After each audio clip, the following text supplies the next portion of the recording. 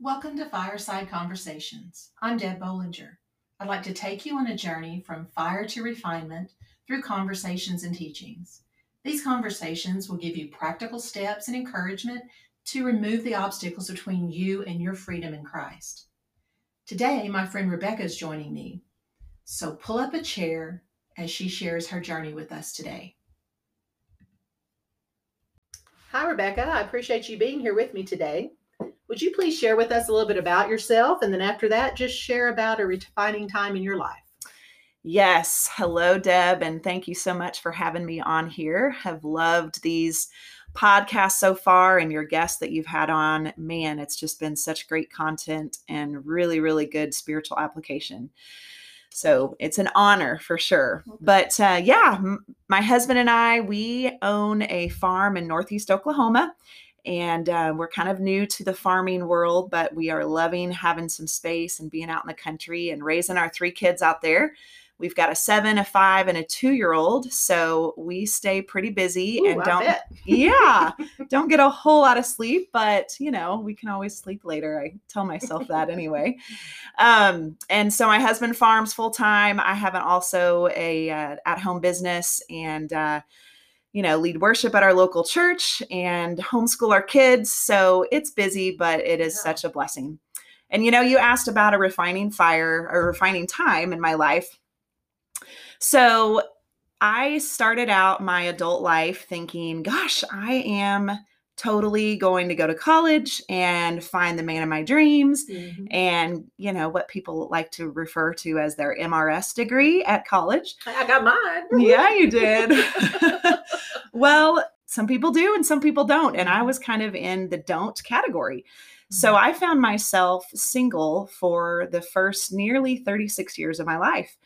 And I would say that was a big refining time in my life. So when did you first realize you were in the fire? Like you'd realized that it was coming on, you felt the heat, but when you were really in it, what was going on then? After college, I immediately started coaching basketball and teaching. That's what I got my degree in and loved that. And so the first, I would say 4 years, until about 26, 28 years old, I was really, really happy with what I was doing and happy with where God had me in life.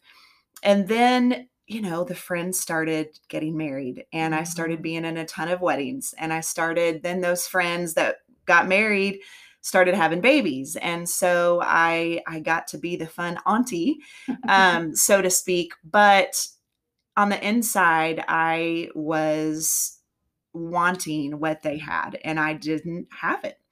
And so I would say that was when I realized, okay, Lord, you're up to something here and I don't really like it, but it's the journey you have me on. And so we're going to walk it out together.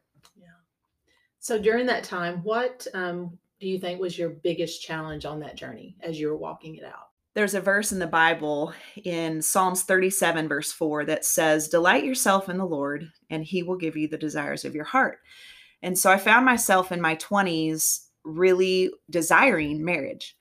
And I was trying my hardest to delight myself in the Lord and be satisfied in him. But I was also very dissatisfied with where he had me in life. And so honestly, I became pretty bitter. I became bitter at friends who were kind of moving on with their life. And I felt like my life really hadn't moved on. And there's things about singleness that are really great, the footloose and fancy free way of life, the, lack of having to check in with anybody and all of those things that come with relationship and marriage. I wasn't having to do that. I didn't have kids, so I could travel. I could go see friends. I could go do, the things that weren't tying me down. But at the same time, I truly did have the desire to be a wife and to be a mom. And I really felt like it was a God-given desire. Like I felt like God truly gave me that desire deep in my heart, but yet it just simply wasn't happening. And I was unwilling to just get into relationship after relationship just for the sake of doing it and trying to find a husband. So it really was a challenging time, and I learned a whole bunch. Yeah. So, what did the enemy want you so desperately to believe? Definitely, the enemy wanted me to believe that I was not of value and that I was kind of worthless. I mean, he would play those mind games that you're not worth. You're unlovable. You're not worth being loved. And look at everybody else. I know now, looking back, he tried to get my focus off of the Lord and onto what everyone else was doing, and all the kids and all the things that come with marriage, good or bad. He tried really, really hard to get my focus off of the Lord. And I think the turning point for me was somewhere in my 30s. I got serious about just my relationship with the Lord and seeking Him. And that made the enemy so angry. I can remember.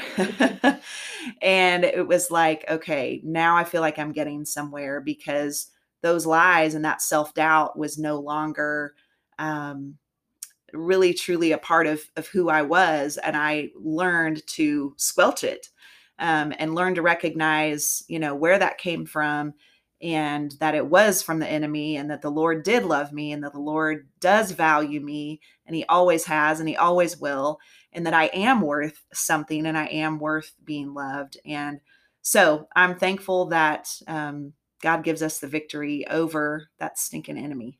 Right. So, what do you know now that you wish you knew then? I wish I knew that marriage is definitely not the end all be all to ending your problems. And I knew that. And one of the great things about being single for as long as I was single was truly getting to walk with other friends through hard seasons and learning through their mistakes and learning through their struggles.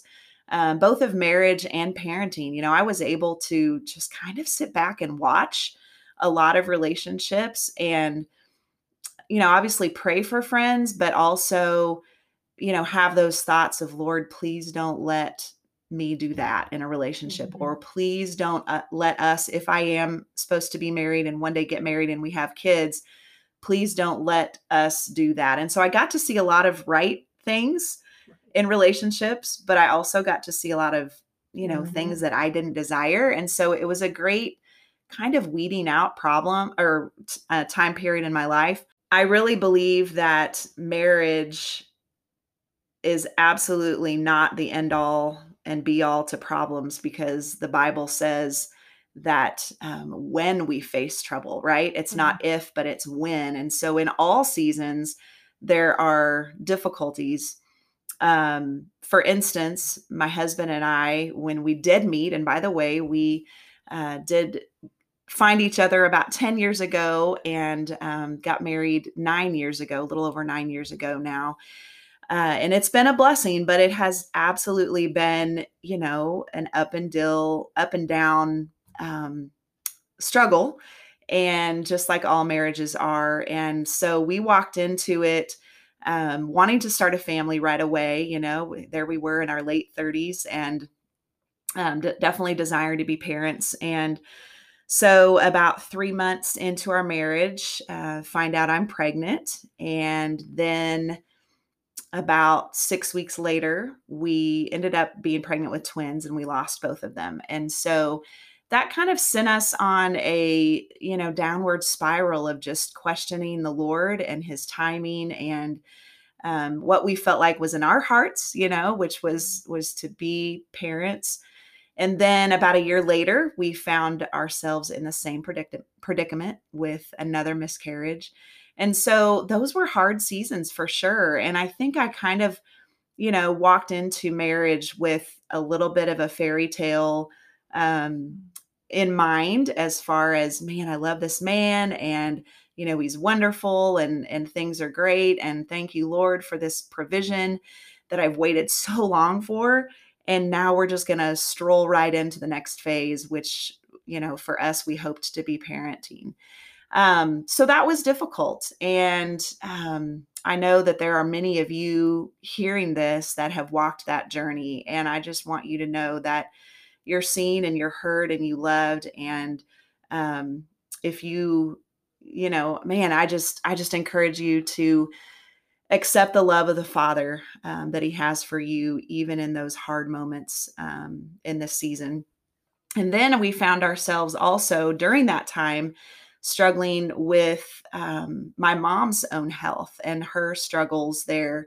And then just about 4 years ago, she passed away. And so, it's just one of those things where life is constantly throwing you mountains where you're great, you're feeling great, you're on top of the world, and so much to be thankful for. And then it's also throwing you those valleys that are very difficult to walk through. And without the Savior, man, I don't know how people walk through them.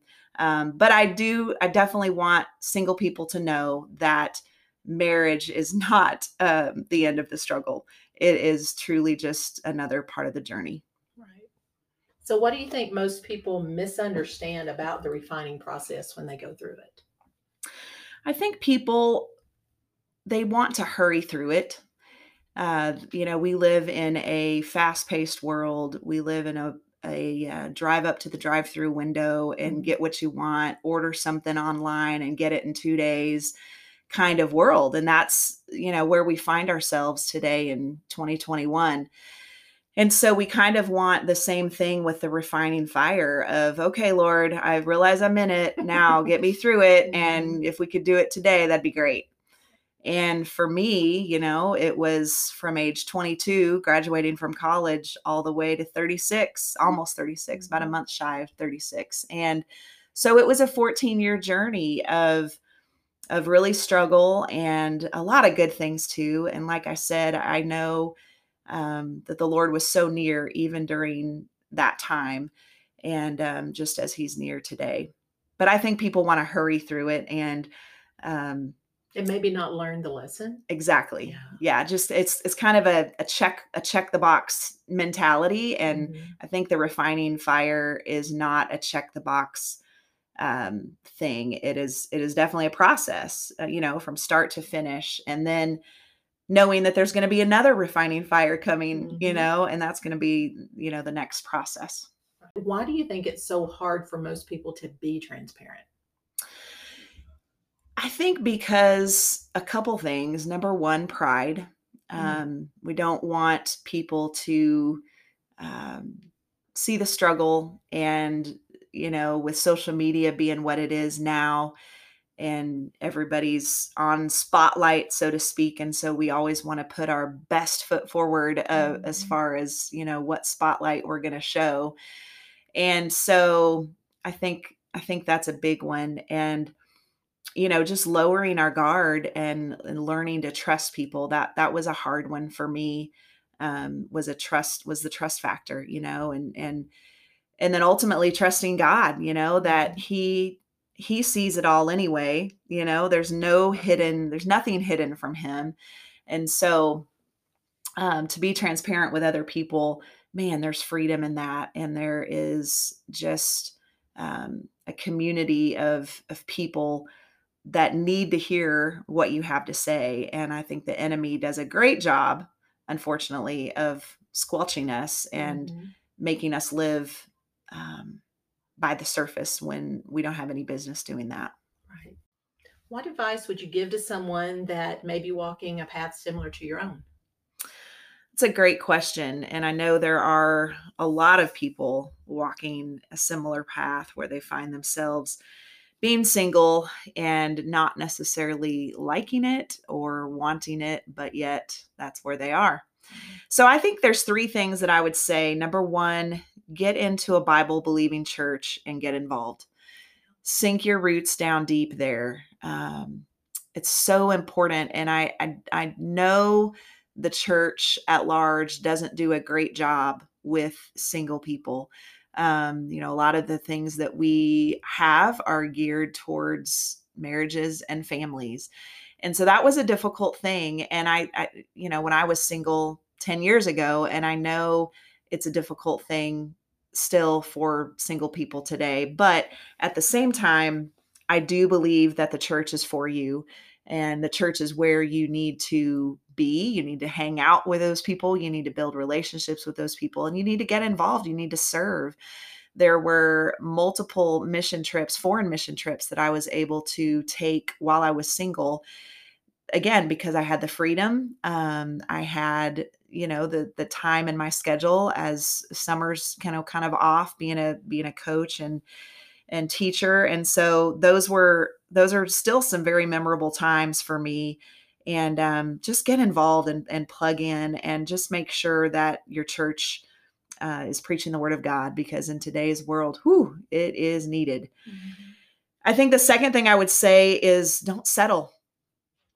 Even if other people and you're watching them settle, don't settle. And one thing that I will say, kind of back to number one, but it also goes with number two, is, a lot of people, single people, are looking for hookups, right?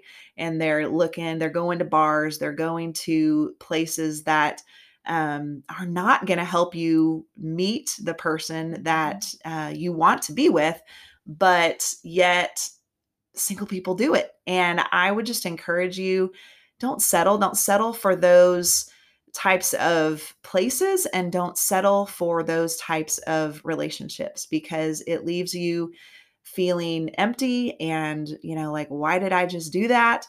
And so even if you watch other people who are doing that and it appears to be fun, oh my gosh, don't settle, and don't do it even if other people are.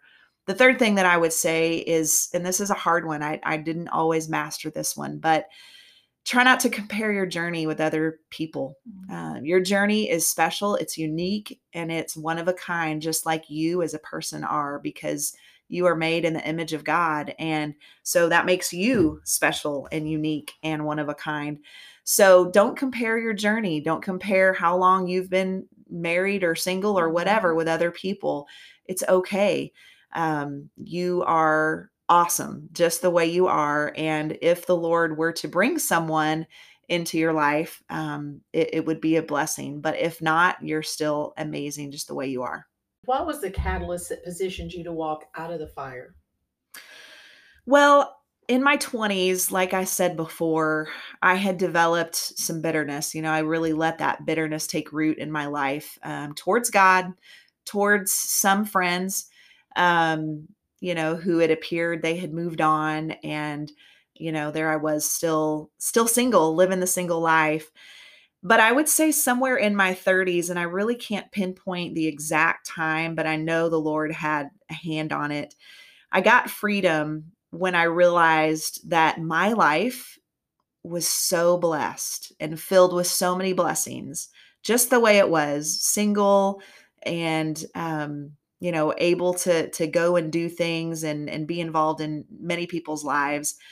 And so with those blessings, I realized that if I found someone that was special to me and was for me, that he was going to have to be the one that was going to add to my life the goodness and the blessings that were already there, and not take away from it.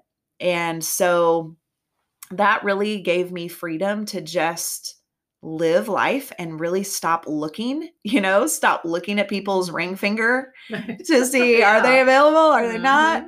And just to get my eyes off of that and to live the life that God designed for me to live. And yes, that was the freeing moment, I would say, in this refining fire. Where are you in your relationship with Christ now, and what motivates you to get up in the morning? Well, what motivates me to get up in the morning are usually my 3 kids, because they are usually up before me. No, they're a blessing. And I would say what motivates me in the morning, honestly, is just to try to be the best wife and the best mom and the best business owner I can be that day. And to let the Lord speak through me in all that I do. And I certainly don't have it down, and I certainly stumble and make mistakes, but it's just an honor to, to serve in our local church and to just try to be a blessing to other people each and every day. Right. So what is your favorite Bible verse and why does it speak to you? Well, my favorite verse is also my life verse, and it's Proverbs 3:5-6. And it says, "Trust in the Lord with all your heart, lean not on your own understanding. In all your ways acknowledge him, and he will direct your path." That's a good one. Yes, it is. And I've had that verse as my life verse for lots of years, because let's face it, there's a lot of times when we don't understand what God's up to. Right. And that verse kind of reminds us that, hey, you're not always going to understand. Mm-hmm. You're not always even going to agree, because we think we know what's best. You don't have to be in control. Yes. Oh, my word. Yes. So, trusting in the Lord, even when it doesn't make sense, it doesn't add up. And, one of my favorite lines to a current praise and worship song is, even when I can't see it, you're working. Even when I can't feel it, you're working. You never stop working. And I truly believe that. And with that comes the trust factor, that we're trusting that even when we don't see it or understand, the Lord is at work. And gosh, does he ever work way better than we do? Right. Well, Beck, thank you so much for coming and just sharing your heart with us today. I appreciate you. Well, thanks for having me, Deb. You bet.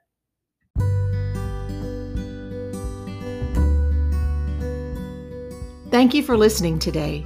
For more information, check out upcoming Fireside Conversations and more information on my guests by clicking on my website at debbollinger.com. Be sure to join me Fireside next week as we dive into more of the refining process and how others' lives change as a result of their walk through the refining fires.